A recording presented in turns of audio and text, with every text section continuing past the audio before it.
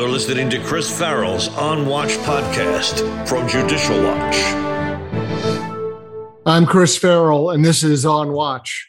Welcome, everyone, to On Watch, the Judicial Watch podcast where we take a deep dive on topics that are underreported by the mainstream news media and demand a further look, greater background, context, and discussion. We are very glad that you're with us. In just a few seconds, I'll be joined by a fascinating guest, Dr. Shea Bradley-Farrell. But first, I'd like to remind you that Judicial Watch's mission is to promote transparency, integrity, and accountability in government, politics, and the law. If that appeals to you, you're in the right place. So follow and rate this podcast On Watch, whether you found us on Spotify, Apple Podcasts, or any of the other platforms out there. And be sure to subscribe and leave us a rating. It helps us out. Today, we're going to talk to a lady who possesses extraordinary insight and experience in the realm of foreign policy and national security. Dr. Shea Bradley-Farrell is a foreign policy and national security consultant in Washington, D.C., and the president of Counterpoint Institute for Policy Research and Education. Recently, she was a professor and subject matter expert for the Defense Security Cooperation University of the U.S. Department of Defense. She is a policy fellow at George Mason University Schar School of Policy and Government and a member of the Texas Public Policy Foundation's Border Security Coalition. Her career has focused on international development, national security, foreign policy and aid, women's empowerment, and human rights. Dr. Shea, welcome to On Watch. Hi, Chris. I am very excited to be here on your podcast. It's great that you're taking the time to join us. We appreciate it. So you're a policy analyst and a strategist, and you've worked closely with senior officials and cabinet secretaries, folks on the Hill, mostly during the last administration, the Trump administration. Give me an idea of some of the stuff that you did for those leaders, both in the executive and legislative branches. Well, it was a fascinating time, actually. During the Trump administration, I was able to work with Secretary Pompeo and his staff advancing real human rights all over the world. I worked with Ivanka Trump and her staff on a women's global development initiative where we were aiding women in economic development all around the world through her initiative.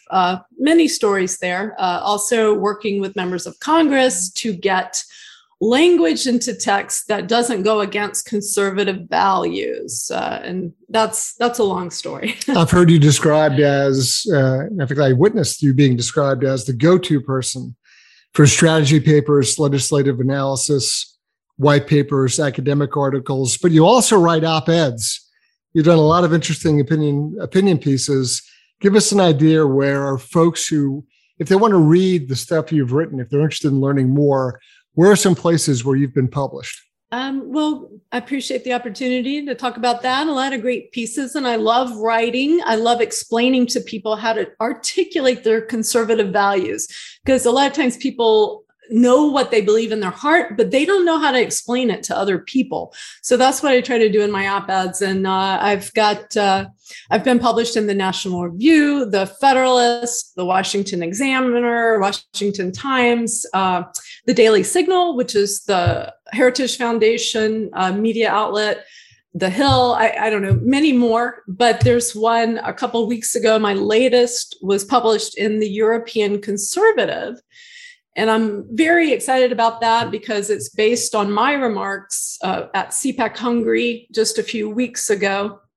And it's called The EU and US Imagine No Borders Except for Ukraine. And the reason, let me just tell you quickly, that I named it that is because the European Commissioner in 2016 said that the worst invention ever made by politicians was borders, which is also reflected in our administration right now. You see pretty much the abolishment of borders on our southern border, but it points out the hypocrisy of the ruling elites in the EU and in the US on the way we are fighting for Ukrainian sovereignty right now, but we've forgotten sovereignty of our own country. We're going to delve into the details of that article at length in just a few minutes. But But I also want to touch on the fact that you've made presentations and presented papers and spoken at a whole bunch of different organizations, whether it's the Wilson Center, the State Department, Heritage Foundation, Gulf Studies Symposium. You're widely traveled and heard at these various panels and conferences and discussions. But you've also traveled a lot. I know we're going to talk about your recent travel, but you've spent a lot of time in the Middle East and Africa and Latin America as well, doing a lot of international development work, training assistance, capacity building, those sorts of things. So for you, this is not merely an academic exercise. You're not sitting behind a keyboard thinking great thoughts. You've been out there on the ground doing what you've actually studied. Yeah, that's true. When I got my graduate degrees, I did teach as a professor at Tulane University. And I think that that's a very noble calling for people who are professors. But in my heart, I always wanted to make sure I was also putting my hand in and actually doing, so that I had a different complexity of experience to what I was teaching. So your master's degree and your PhD are both from Tulane University. True. Great. We appreciate you taking the time to talk to us today. There's a percentage of the American public who glaze over the minute you mention international affairs.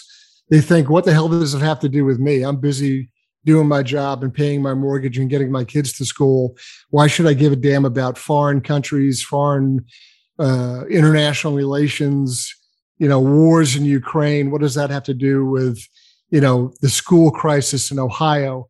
Just take a second and try to explain to our listeners why it really does matter what the heck is going on in places like, whether it's Ukraine or down in Mexico. What does it mean to Americans? Yeah, that is a great question. And there are two answers that I generally give that are critically important to Americans. The first one is that you are funding overseas many things that you most likely would disagree with, especially as conservative voters.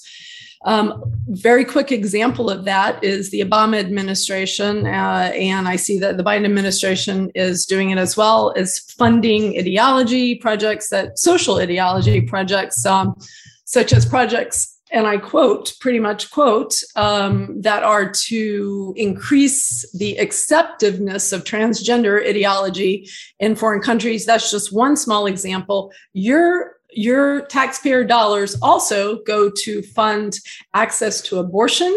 We could have a whole podcast on that, Chris. So you are paying for things often that you don't agree with, but sometimes you do agree. So you need to know what's going on at the UN, at the World Health Organization. Second, and this is what people don't get. I was speaking to a friend recently who in the conservative movement, who knows so much about what's going on in this country, but did not understand this. And I maybe failed to get this point across. What is happening in the United Nations right now? What is happening in the EU? What is happening in these other international organizations, whether we as Americans like it or not, is often driving the social ideology and the political ideology in our country, particularly social ideology, and I would say even economic ideology, where we're looking more and more like a socialist type country or veering towards that.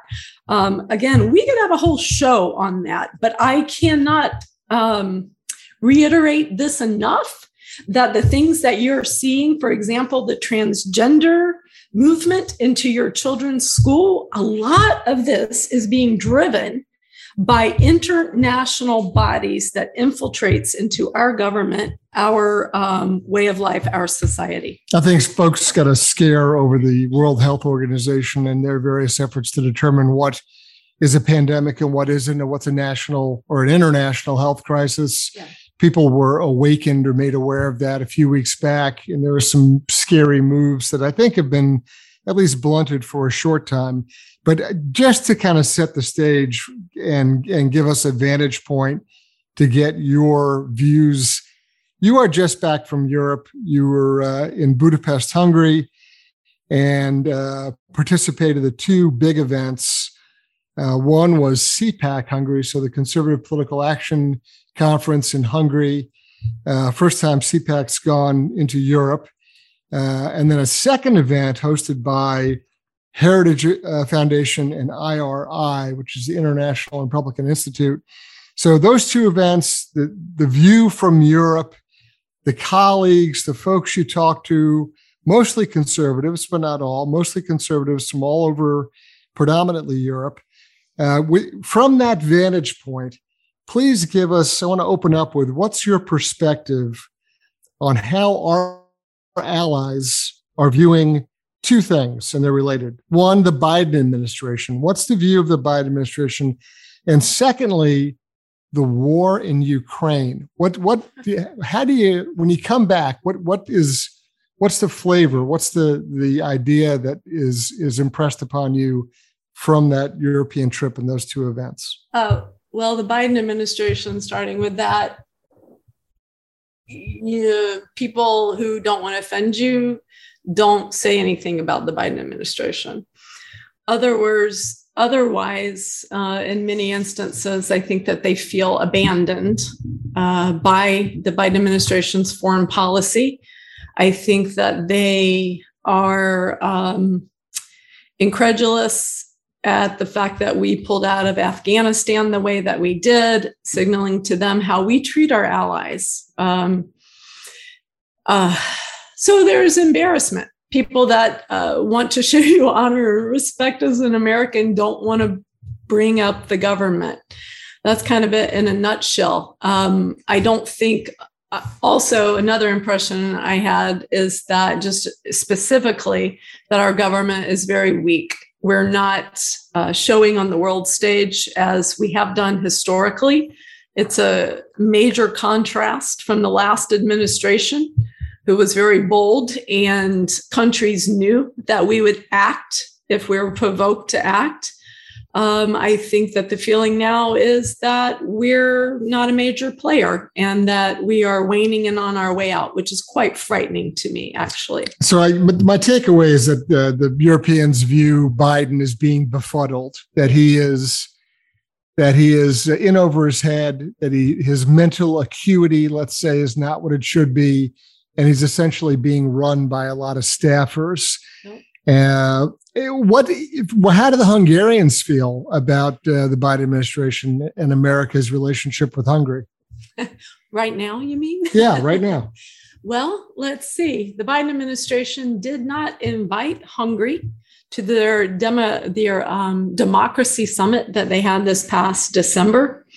They're a NATO ally, a country that is built on democratic principles, and they were not invited to this summit. So that's a slap in their face, number one. And they share a border with Ukraine, right? They share a border with Ukraine. And some of your listeners may remember this. In the State of the Union address, President Biden said that if Russia continued to move west, that the U.S. would stand in with, I think it was more of his severe consequences for Russia if they encroached upon our allies. And then he listed our allies. And strangely, Hungary was not listed in that list. Hungary is a NATO ally. Hungary actually shares a border with Ukraine. Hungary is a republic with a parliamentary system that just reelected a conservative leader for the fifth time in a historical election, actually. And that leader is Viktor Orban, who's the prime minister of Hungary. Let me ask you a question. I guess infamously, President Biden called Viktor Orban an authoritarian thug. Mm-hmm. Is that your impression?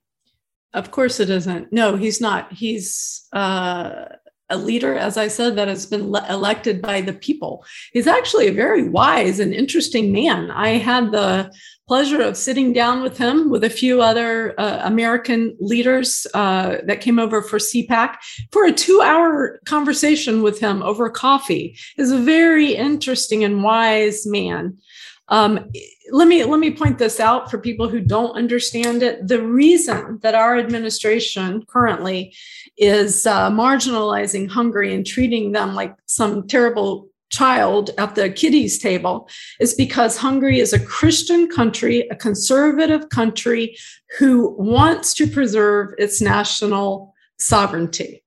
There was a time in Hungary's existence, I believe it was it 1990, where they gained independence, so to speak. Right, they threw off the Warsaw Pact. Yeah, so they've been under communism, is what I'm saying, and they know what being ruled by an authoritarian is like. That's not what they have now.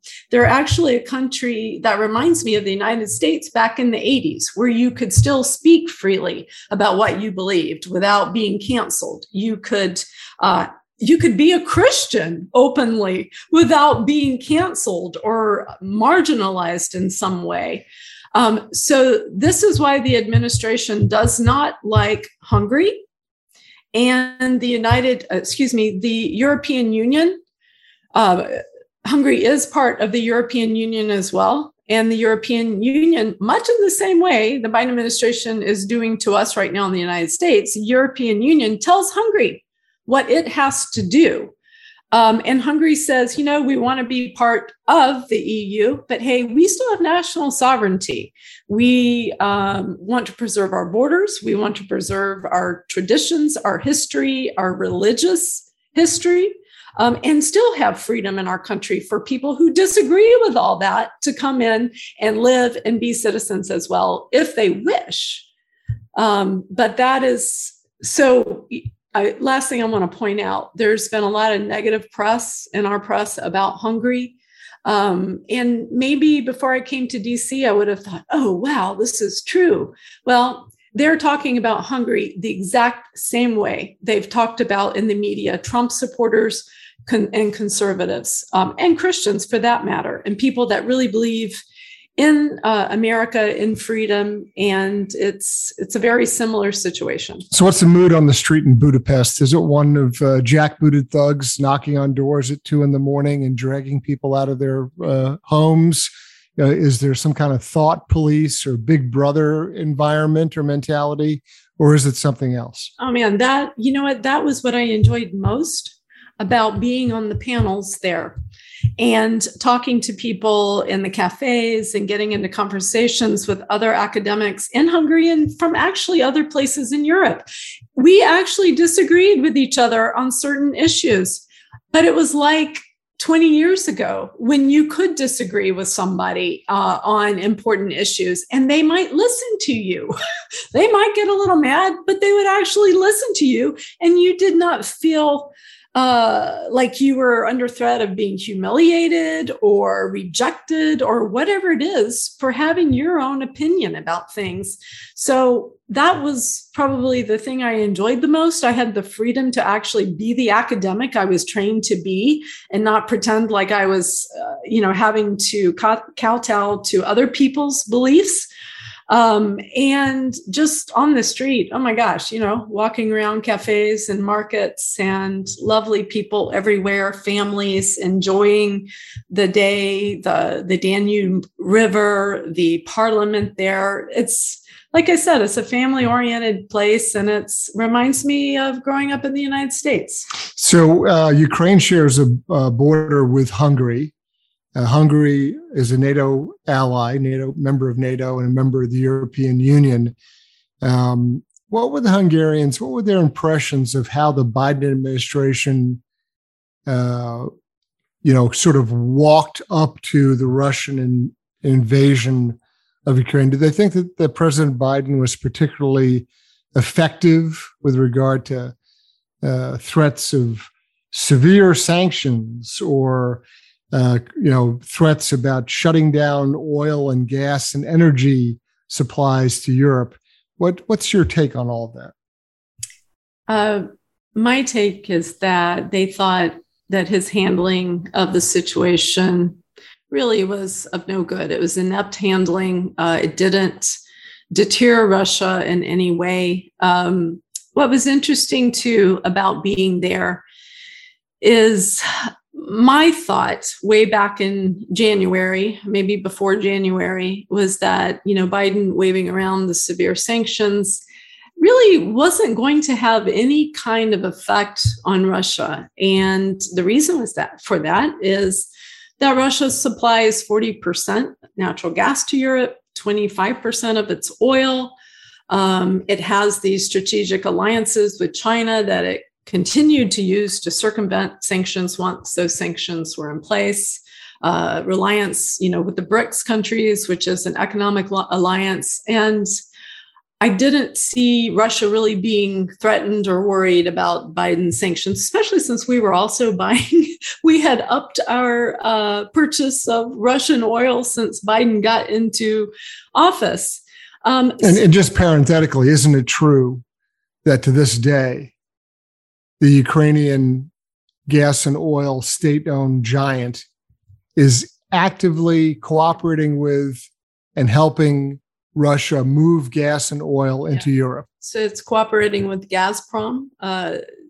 To my knowledge, none of that carrying Gazprom oil through Ukraine into the EU has stopped, because Ukraine is relying on it and Russia is relying on it. So wrap your head around that. Yeah. So as we're everyone's supposedly, falling on their sword over, Ukrainian independence and fighting off a Russian invasion, the Ukrainian state-owned energy company, oil and gas, continues to this day, uninterrupted, active cooperation with the Russians. Yes. Wrap your mind around and that. We're not supposed to see any sort of contradiction in that.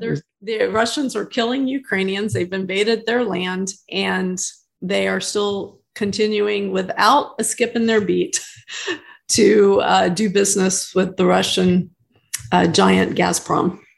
It's astounding. I want to, while we're talking about insane things and the idea of cooperating with people that may not have best interests at heart, I have two things, and I got to split them out here because one is more infuriating than the next, really. I want to spend a little time talking about your article in the European Conservative that has to do with borders and what borders mean and what borders are and why we should worry about them or care about them. And in the discussion of that, we'll actually get to the second point I wanted to bring up.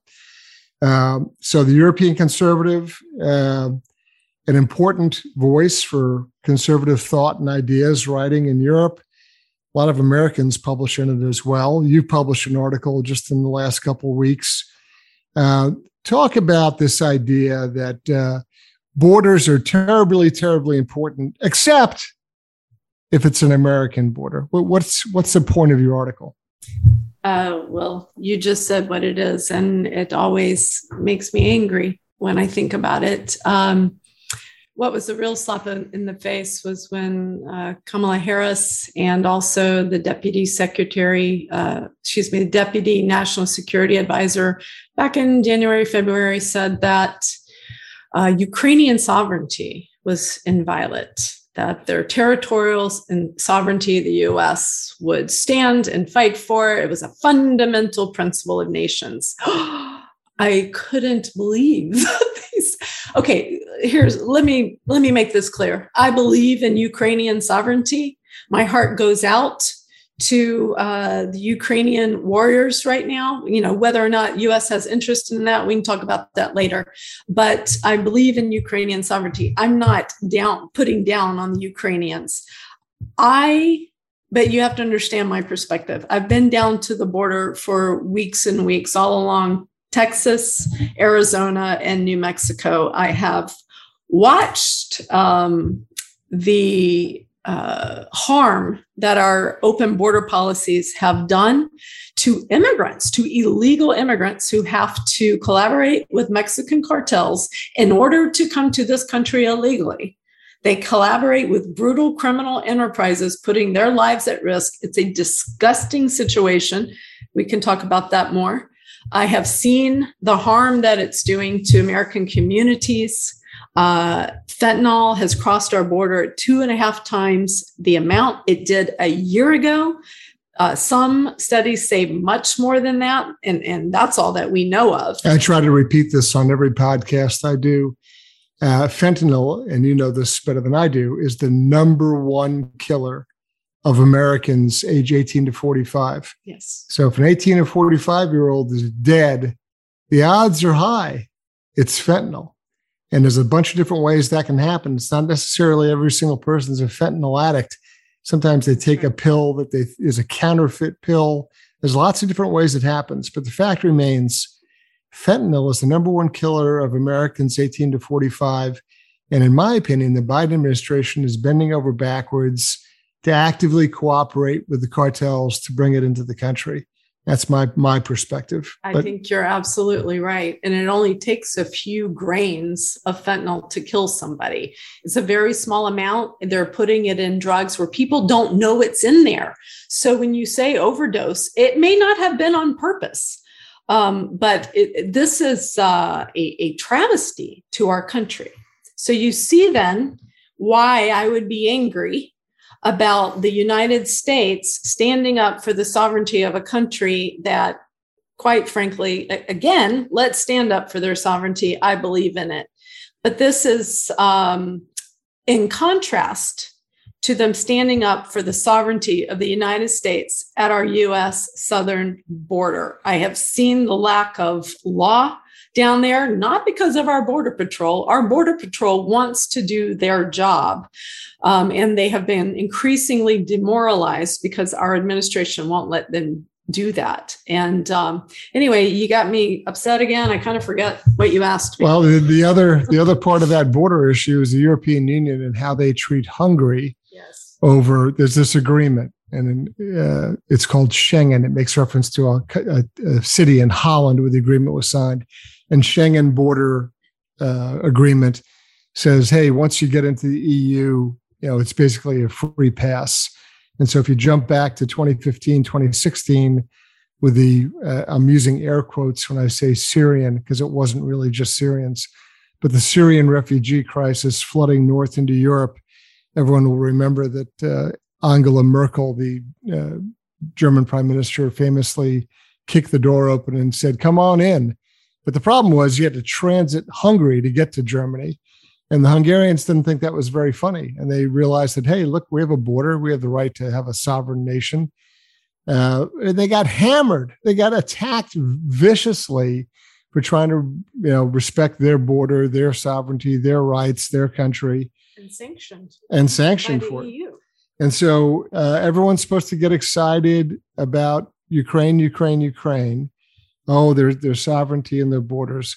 But America, no big deal. You can have the country chemically bombarded by the Chinese through criminal cartels.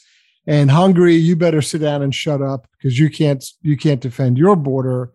But we need to go to war or on the edge of war to defend Ukrainian sovereignty. And here's what's interesting about that, Chris, going back to my article. I think, in the article, I point out what I've just said. I stand for Ukrainian sovereignty. However, there's a lot of hypocrisy going on here. European and American ruling elites and their so-called desire for territorial sovereignty, and it's not right. And here's who it's hurting. And let's talk about it. So what's interesting about that is I first tried to get this op-ed published, again, based on my remarks from CPAC, with American media outlets. I mentioned I've been in a lot of different ones, and I actually got the feedback, they wouldn't publish it, that it was too provocative, that it made some people reading it angry because we could not compare, the attack on Ukraine with the attack on the U.S. border. The op-ed was not doing that. But again, it goes back to that thing that even our side, even Republicans are so afraid to talk about things that really are the fundamental issues, the wisdom of what the heck is going on and why are our ruling parties allowed to do the outrageous things, taking away people's freedom and national sovereignty without any kind of check. Well, let's be clear just for a second, and that is that there's a ton of people, particularly in Washington, D.C., who are war hawks. they never saw a war they didn't love, right? They view it a bunch of different ways, whether it's dollars and cents or sort of an expanded colonialism, or there's all sorts of rationales and reasons for it. But there's a ton of people who are just, hooray for war. They don't care what it is, sign them up. And so they are more than willing to commit blood and treasure to any conflict around the world, particularly ones where they think that they can make a buck out of it. So that's one part of the rationale, the war hawks. But I think the important thing at this point is to pause and consider what's the dollars and cents involved in this. Yeah. What is the cost to the American taxpayer? Talk about that a little bit. Well, to that point, you're talking about the hawks in Washington. We've appropriated $54 billion to Ukraine since January. And this is bipartisan support. This isn't, just one side. This amounts to about $130 million a day in military aid to Ukraine, plus other types of aid mixed in there. And I saw a graph by Statista, I believe it is, which I have reason to believe is credible. And it shows that the U.S. is supplying military aid 23% higher than anybody else. And the second one is the UK. So you got to put this in perspective. It's kind of crazy, and I don't understand why we're sort of losing our foundation over this. I want to add some perspective and context. Excuse me for interrupting, sure. But this is so $54 billion to Ukraine. So let's remind ourselves that Trump wanted to build a border wall. Yes. And the total cost for that was $5 billion, 1/10 of what we're sending to Ukraine, because somehow Ukraine's border matters more than ours does. Exactly. So that's one thing to think about. There's other ways to look at this and think about it, but at the kickoff of this conflict, as Russia was threatening, and actually as Russia first invaded Ukraine, do you recall what the response was from the German government when it came to defending Ukraine? Yeah, they were going to send helmets to Ukraine. Right. In fact, they didn't even send them. The initial response from the German government was an offer of 5,000 helmets for Ukraine. So it's really important, I think, to pause and think about the propagandizing of wars like this and kind of the drumbeat of who gets on board, who pushes it, who's most anxious to fund it and to turn it into a sensation. Very famously, back in 1917, with the First World War, a U.S. senator named Hiram Johnson said that the first casualty of war is the truth. And so you see news reporting where there's this sort of frantic cheerleading about how Ukrainians are great, and Ukrainians are winning. And then 2 days later, you'll see, the Ukrainians had an exciting opportunity to withdraw 25 miles and abandon all their equipment, but it really wasn't a loss. I mean, there's incredibly dishonest reporting about what's going on. There's been a lot of dishonesty from the beginning. The Germans only offered to send helmets because they're totally reliant on Russian energy. Nord Stream 2 was back into production because Biden had lifted the sanctions that Trump had put against it. And, Nord Stream 2 coming right there in Germany. There were a lot of reasons we didn't have leverage over the situation, because the EU needs Russia. So now they're talking about, becoming less reliant on Russian energy. Okay, good for them. Can they do it in the year they want to do? No, I'm quite positive they cannot do that. I think it's more blustering and propaganda type stuff to make everybody kind of calm down and stop pointing fingers at them.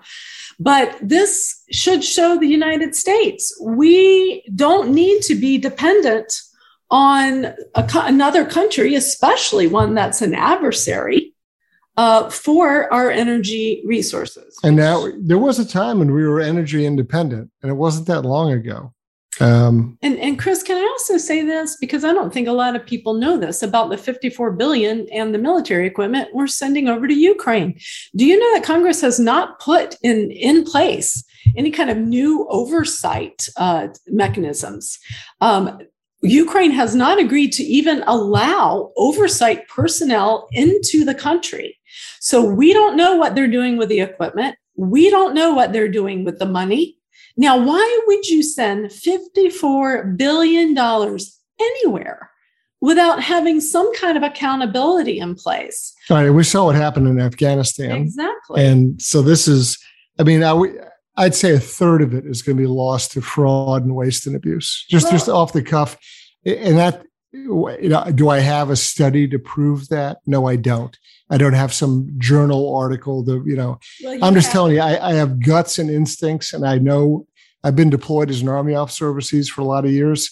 A third off the top vanishes into people's pockets. Just my opinion. And we saw that in Afghanistan. We saw a lot of fraud years later. It takes years sometimes to know this fraud. But you know what? Also, the funding, U.S. funding, we found out actually went to help the Taliban. Yeah. I mean, this is to brace up. 10 years from now, you're going to see a report, U.S. aid to Ukraine, X number of $1 billion lost to oligarchs and crooked thugs and all kinds of other nonsense. I am predicting the headline now. You can count on it. I think another thing that everyone should look at and concern themselves with is that, surprise, surprise, as there's demands to get away from Russian oil, we're actually increasing the value. We're throwing money at Russia because these sanctions are a joke. They're not working, and there's all sorts of backdoor ways to pay them. And as we mentioned earlier, the Ukrainian National Energy Company is actively cooperating with the Russians to ship oil and gas to Europe. So we shouldn't be confused by that. But today's Wall Street Journal, I guess maybe it was yesterday's, an article, without cheap Russian energy, some European factories must close. Oh, no kidding. So, it is as though the Biden administration is talking out of both sides of their mouth on all these issues. And they're simultaneously trying to pin 40-year high runaway inflation on Putin, which is preposterous. When you're looking at industry and energy industry, we're talking about infrastructure built. We're talking about personnel. We're talking about certain mechanisms put in place for certain types of oil and gas being sent to a country. This cannot be unraveled in 1 year if you are dependent on this one country, on Russia, for so much of your oil. These things cannot be unraveled so quickly. And, in Hungary, for example, kudos to Prime Minister Orban, who stood up and said, hey, you're going to crush my economy if you do that. I can't do that. I think Hungary obtained something like 68% of their energy resources, whether it's oil or and they're landlocked. Natural gas from Russia. And so you just can't flip a coin or, turn a spigot and change that. And thanks to the Treaty of Trianon in 1920, Hungary is 1/3 the size of what it used to be, and it's now landlocked, right? So 100 years later, they're in a position where they're dependent, and you don't see any solutions. It's not like the Biden administration is running up saying, look, no sweat, we're going to make sure that you get the oil and natural gas that you need from another source. They're really more interested in issuing mandates and just demanding compliance and putting a NATO ally, an EU member, in a really awkward position. Doesn't make a lot of sense. No, it doesn't. And what you just made me think of is the fact that also the Biden administration is continuing to push a very liberal or progressive social agenda into Hungary. Okay, what do I mean by that? It's a type of imperialism, which you mentioned before.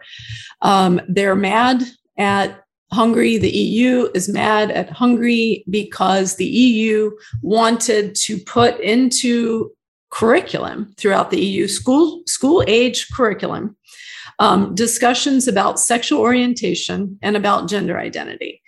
And much like we saw down in Florida with Governor DeSantis saying, no, parents get to decide what their children hear about this, not teachers. The Hungarians said, no, we don't want that. In fact, during the election this past April, they put a referendum where Hungarian citizens could vote on whether or not they wanted this kind of thing going into their country. And they said no. And we're talking really about little ones, right? These are, from kindergarten through elementary school. You have to come up with a rationale about, why an 8-year-old needs to have gender identity, total social agenda garbage pumped into their heads at 8 years old. Instead of, figuring out how to do basic math functions, they're going to sit around and examine their sexuality. This is craziness. Yeah, that's not the EU's business. It's not the US government's business. It's parents that can decide either way.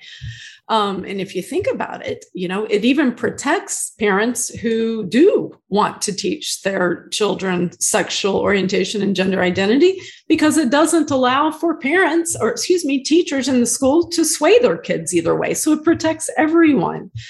But anyway, this is another reason that the EU and the current administration cannot stand Hungary.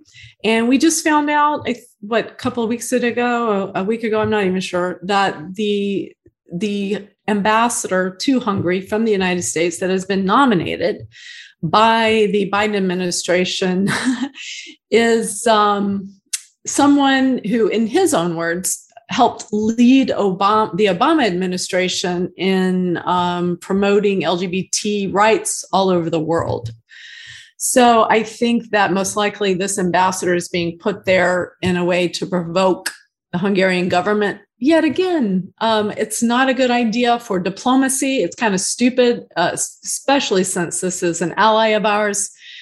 And it's nothing new, though, Chris. I was, during the Obama administration, the Trump administration, I was trying to unravel what the Obama administration did in this regard. They spent billions of dollars promoting this ideology around the United States. And I have the literal curriculum and PowerPoints and programs in my office that shows things like giving school children scales with a picture of a transgender person on it. And those school children can decide that day if on the scale they feel more male or do they feel more female. Underneath that is a scale that's, do you feel homosexual or do you feel heterosexual, et cetera, et cetera. It's this kind of stuff. So going back to your question about why people should care, you have been funding that kind of stuff into countries all over the world. There were programs Obama put forth being LGBT in Asia, in Europe, in Central Europe, and again, pushing an ideology, not protecting human rights of all people, which we certainly should promote and do. There are, and I just want to say this, I've been all over the Middle East and Africa, as you mentioned in the beginning. There are countries where homosexual people are being persecuted because of their sexuality. They're being thrown off of buildings or beheaded. This is violation of human rights. And this we should squarely stand against. Going into other countries, trampling on their religious freedom and their freedom of belief about ideology of transgender and sexual orientation. No, I think that is an infringement upon other countries' sovereignty. Yeah, I mean, there's a happy middle ground here where individual liberty is respected and people have choices and options for what they wish to do or not do, versus open, aggressive, offensive, militant advocacy, where you're trying to promote something that is not consistent with the culture, history, religion, values, etc., of a particular country. And for whatever reason, promoting Jeffersonian democracy, liberal representative democratic political goals does not necessarily automatically incorporate the entire sexual agenda of a segment of society. The two things are different. And somehow there's been an effort to sort of weave them together and say, well, if you're at all promoting the constitutional ideals of the United States, well, that means you have to be pro-LGBTQ, et cetera, et cetera. And that's a dishonest association. One does not equal the other. Yeah. And I think that, when the Biden administration selects an ambassador and does it in a way, it's pretty transparent that it's an attempt at a provocation. It's an effort to kind of stick a thumb in the eye of a country that they don't like. When Biden goes out on a limb and calls the guy who's been elected 5 times as prime minister, calls him an authoritarian thug and has zero to back it up. Frankly, Prime Minister Orban exhibits, I think, great restraint, because there's probably a few things he could say about Biden. If you're going to get into a name calling match, what's good for the goose is good for the gander. But I don't see that. And so, let's hear it for restraint. Let's hear it for restraint of word and thought and pen. That's a good idea. But it doesn't advance the ball. It doesn't create cooperation. It doesn't create prosperity. It doesn't create security cooperation. Instead, it generates tension. It generates strife and ill will. And we should be going around the world looking for allies, not looking to pick fights. And that's kind of how I view this appointment of this proposed ambassador to Hungary. I don't know why we have to go out and create a crisis. We have enough problems at home. And speaking of problems at home, I want to get your idea, your take from an economic standpoint on the situation we're in, the domestic impact on 40-year high inflation rates. I mean,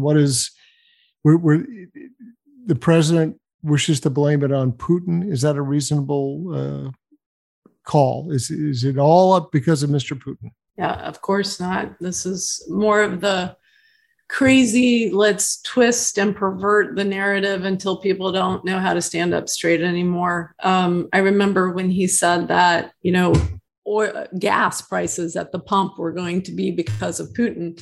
And I thought, well, what about the fact that you stopped leasing of federal land for oil and gas? What about the fact that you increased costly regulations on the industry? What about the fact that you closed down our pipeline? These didn't have anything to do with gas prices. So it's just more of the same narrative of not being able to take responsibility in any way, shape, or form of what's going on in our government. I guess that's it. We're importing baby formula because of Putin too. I mean, this is the lengths to which the administration has gone, grasping and groping at all kinds of crazy theories in an effort to come up with some rationale to explain their failures and their shortcomings. So I'd like you to review or recap for us the two panels that you participated in. The first one at CPAC Hungary. Give us a snapshot or give us a description of your work there at the CPAC Hungary event.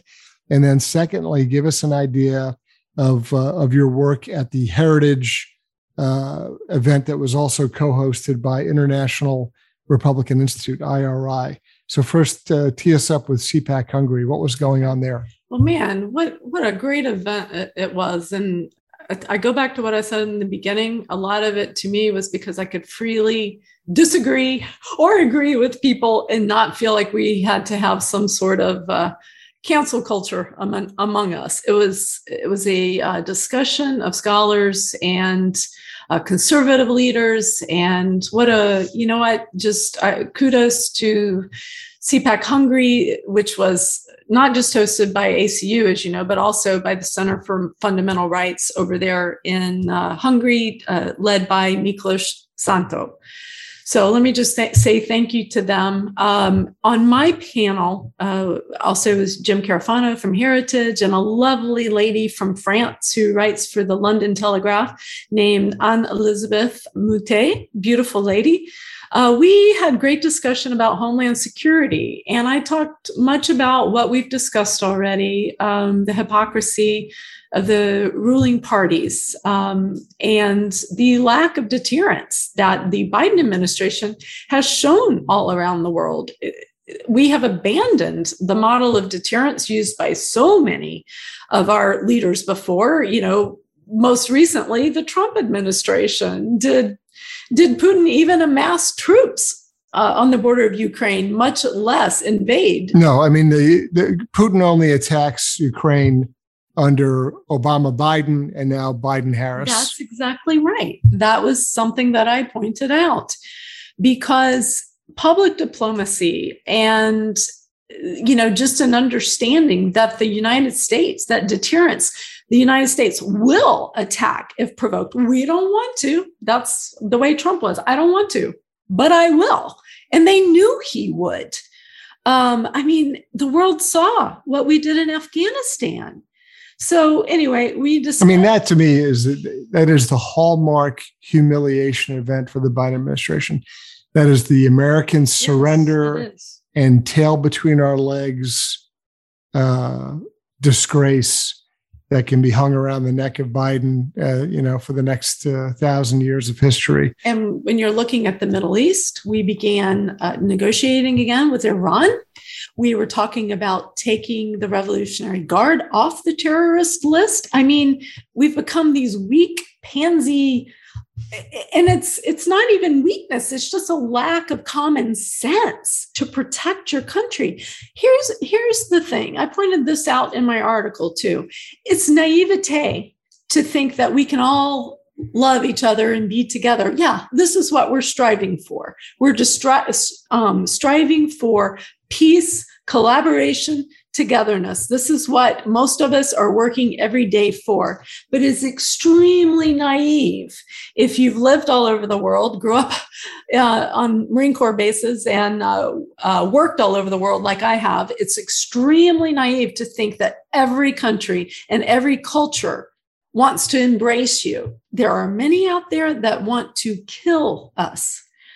So this weak showing that we're doing around the world, that is why it's extremely unwise and critical that we turn this around. So that was the CPAC Hungary talk. You then went on to another event also in Budapest, Hungary with Heritage and IRI. Give us an idea of what that discussion was about and where that conversation went. Well, here's where also I found out that there are quite a few conservatives that think that we should have brokered a peace deal. Like I mentioned, that I've been believing since before the invasion started that it would not turn out well for Ukraine. I heard a lot of, people agreeing with what I had been saying here on television and things. And you hear I've heard you say it many times, but very few people in the media or on Capitol Hill are saying, hey, this isn't going to turn out well for Ukraine. Could we have some wisdom here? And also, hey, we believe in Ukrainian sovereignty, but is this really in the best interest of the United States? No. Well, other conservatives from other countries there, particularly in Hungary, from MCC, for one thing, Matthias Corvinus Collegium, was saying, this isn't in our interest. We want to support the Ukrainians. Hungary is doing that. They've taken in over 700,000 Ukrainian refugees. I went to the Ukrainian refugee center. I saw, they won't say how much money they're giving because they say that they're doing it out of humanitarianism, but it's got to be millions and millions of dollars that they're spending on this. So say there was a agreement that this war is going to continue to grind on and on and on and will not help the Ukrainians. There were a couple of people, interestingly, I think one of them was Russian, an academic, a scholar there, who thought that the war should be over in a few months. And to do that, the US had to step in and attack Russia, basically, is what it boiled down to. We also talked about the alliances between China and Russia that are being strengthened because this is one thing I brought up on the panel. Biden's asleep.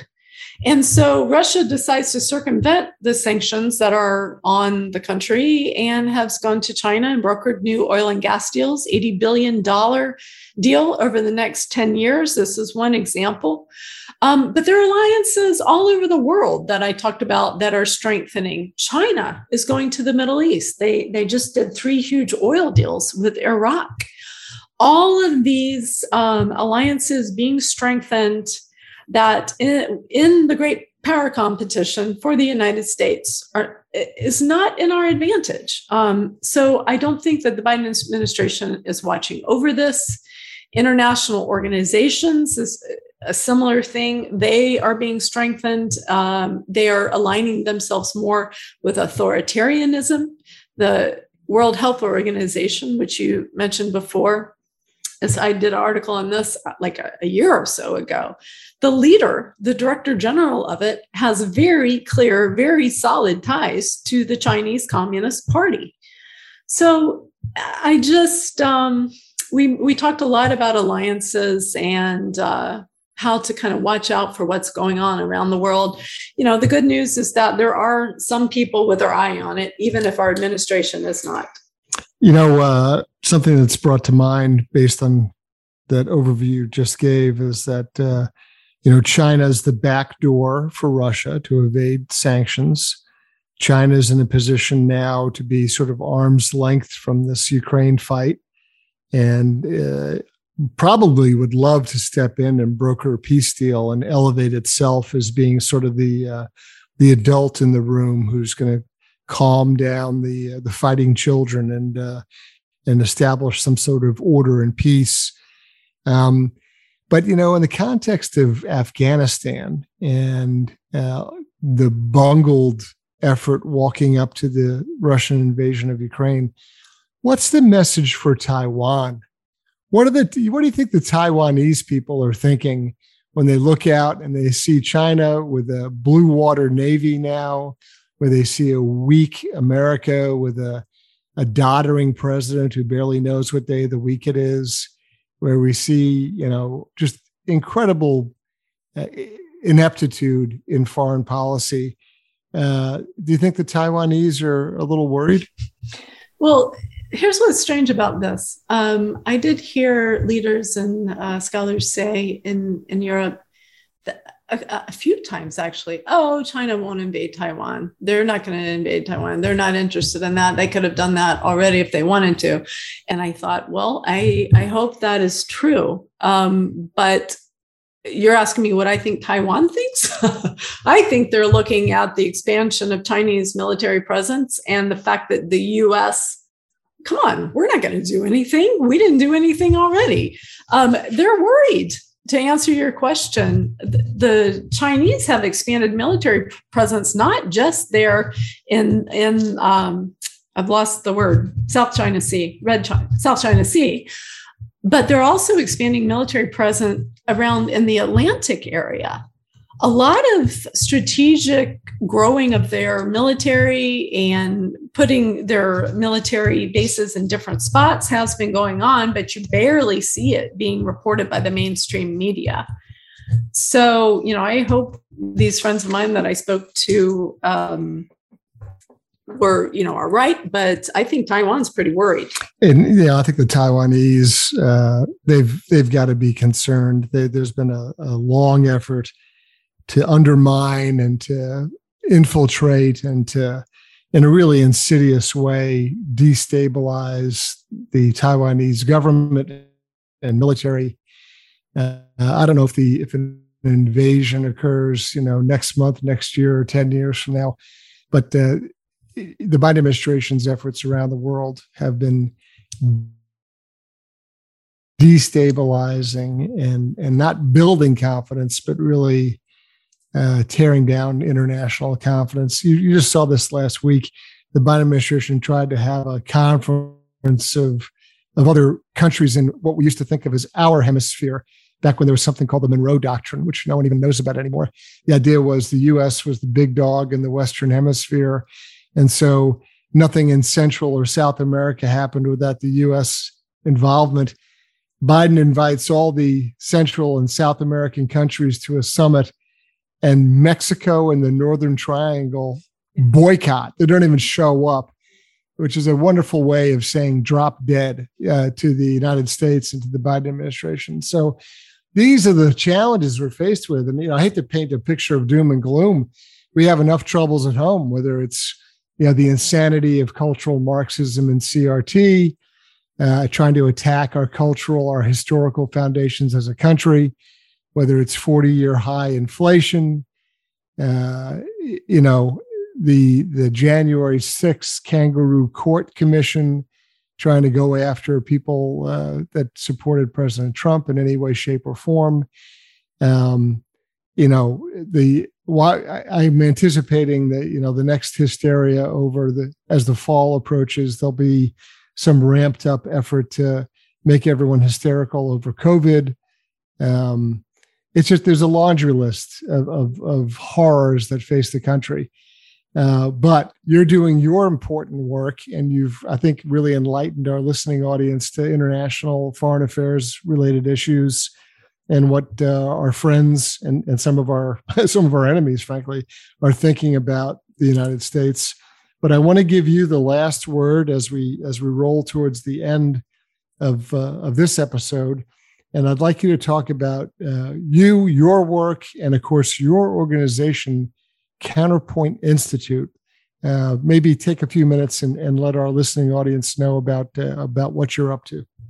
Well, I'm glad you mentioned, Chris, that, we don't want to scare everybody, or I don't know what you said exactly. I am a very positive person, and I like to give people, steps they can take, what the positive hope is.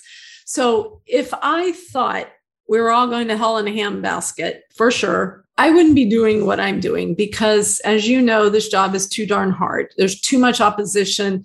At times it can be no fun. So that's not what I think, or I wouldn't have Counterpoint Institute. I guess I'm giving the worst situation right now, because that's what we do at Counterpoint Institute. In a way, our motto is that we uncover, we expose the truth about what's going on in national security and foreign policy, because there's so much Americans are not being told, and they need to know. They need to know so that they can act accordingly and stand up for their ideas, for their money going overseas, or the policies that they see fit. So that's what we do. We promote conservative values on Capitol Hill, into legislation, into the administration, wherever we can get a door open. That's why we write op-eds, do television, try to spread the word about what's going on and what we can do about it. This is a passion that I have. There are very few, relatively speaking, conservative organizations in this country.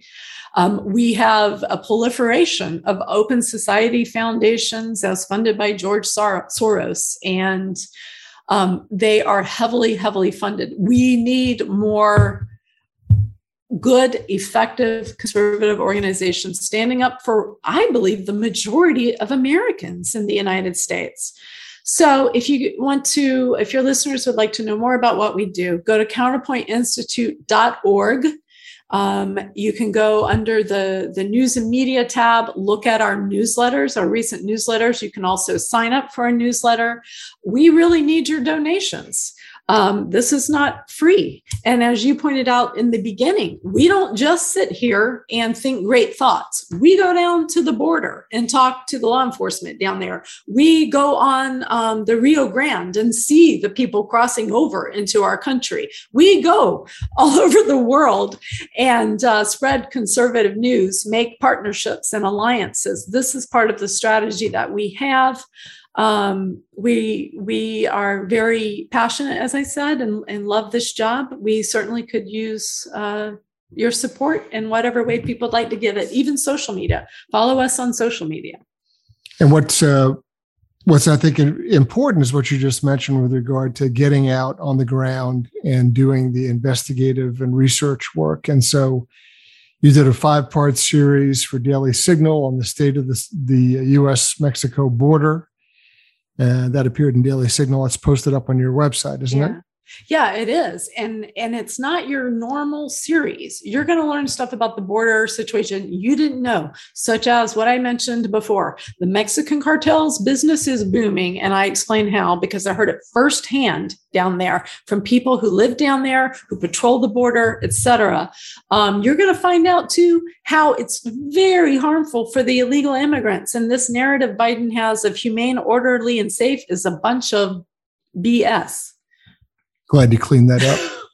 And then the other thing you did was you went into a Ukrainian refugee center in Budapest, Hungary. Again, not talking about it from a studio in Washington or New York, but you actually were in the refugee center, saw the facilities, interviewed the staff, and those sorts of things as well. Yeah. And you know what? I can come back and report to people, because if you look in the mainstream media about Hungary, it's the EU lambasting Hungary because they don't want hundreds of thousands of people coming through the country needlessly after the Arab Spring, where they don't know who these people are. But the Ukrainian refugees who are fleeing war, they'll take them in. So this narrative the EU has about Hungary being not a humanitarian, that's a bunch of bull. So that's why we go to the sources, we go to the places, we find out what's really going on, we bring it back to Capitol Hill, and we say, this is what you need in the legislation. And you're educating the American public. So, that's a big part of what we do. Whether it's a guy driving a truck,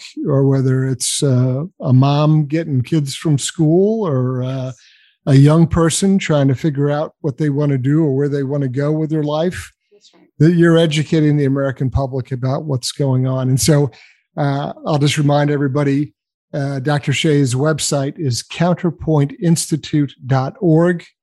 counterpointinstitute.org. We'll put a link in our show headliner description information so folks can find that. I want to thank you very much for taking time to come in and talk with us today. I think we covered a lot of really interesting ground, a lot of important topics, and I think you've done a lot to really bring the American public up to speed on what is going on overseas, but that impacts them at home today, right now. And that's the key. It impacts Americans. All the work we do that's connected with national security and foreign policy is affecting every American. Dr. Shea Bradley-Farrell, president of Counterpoint Institute, thank you for joining us today. Thank you so much, Chris, for your time. I'm Chris Farrell, On Watch. Thanks for listening to Chris Farrell's On Watch podcast. For more information, visit www.judicialwatch.org, because no one is above the law.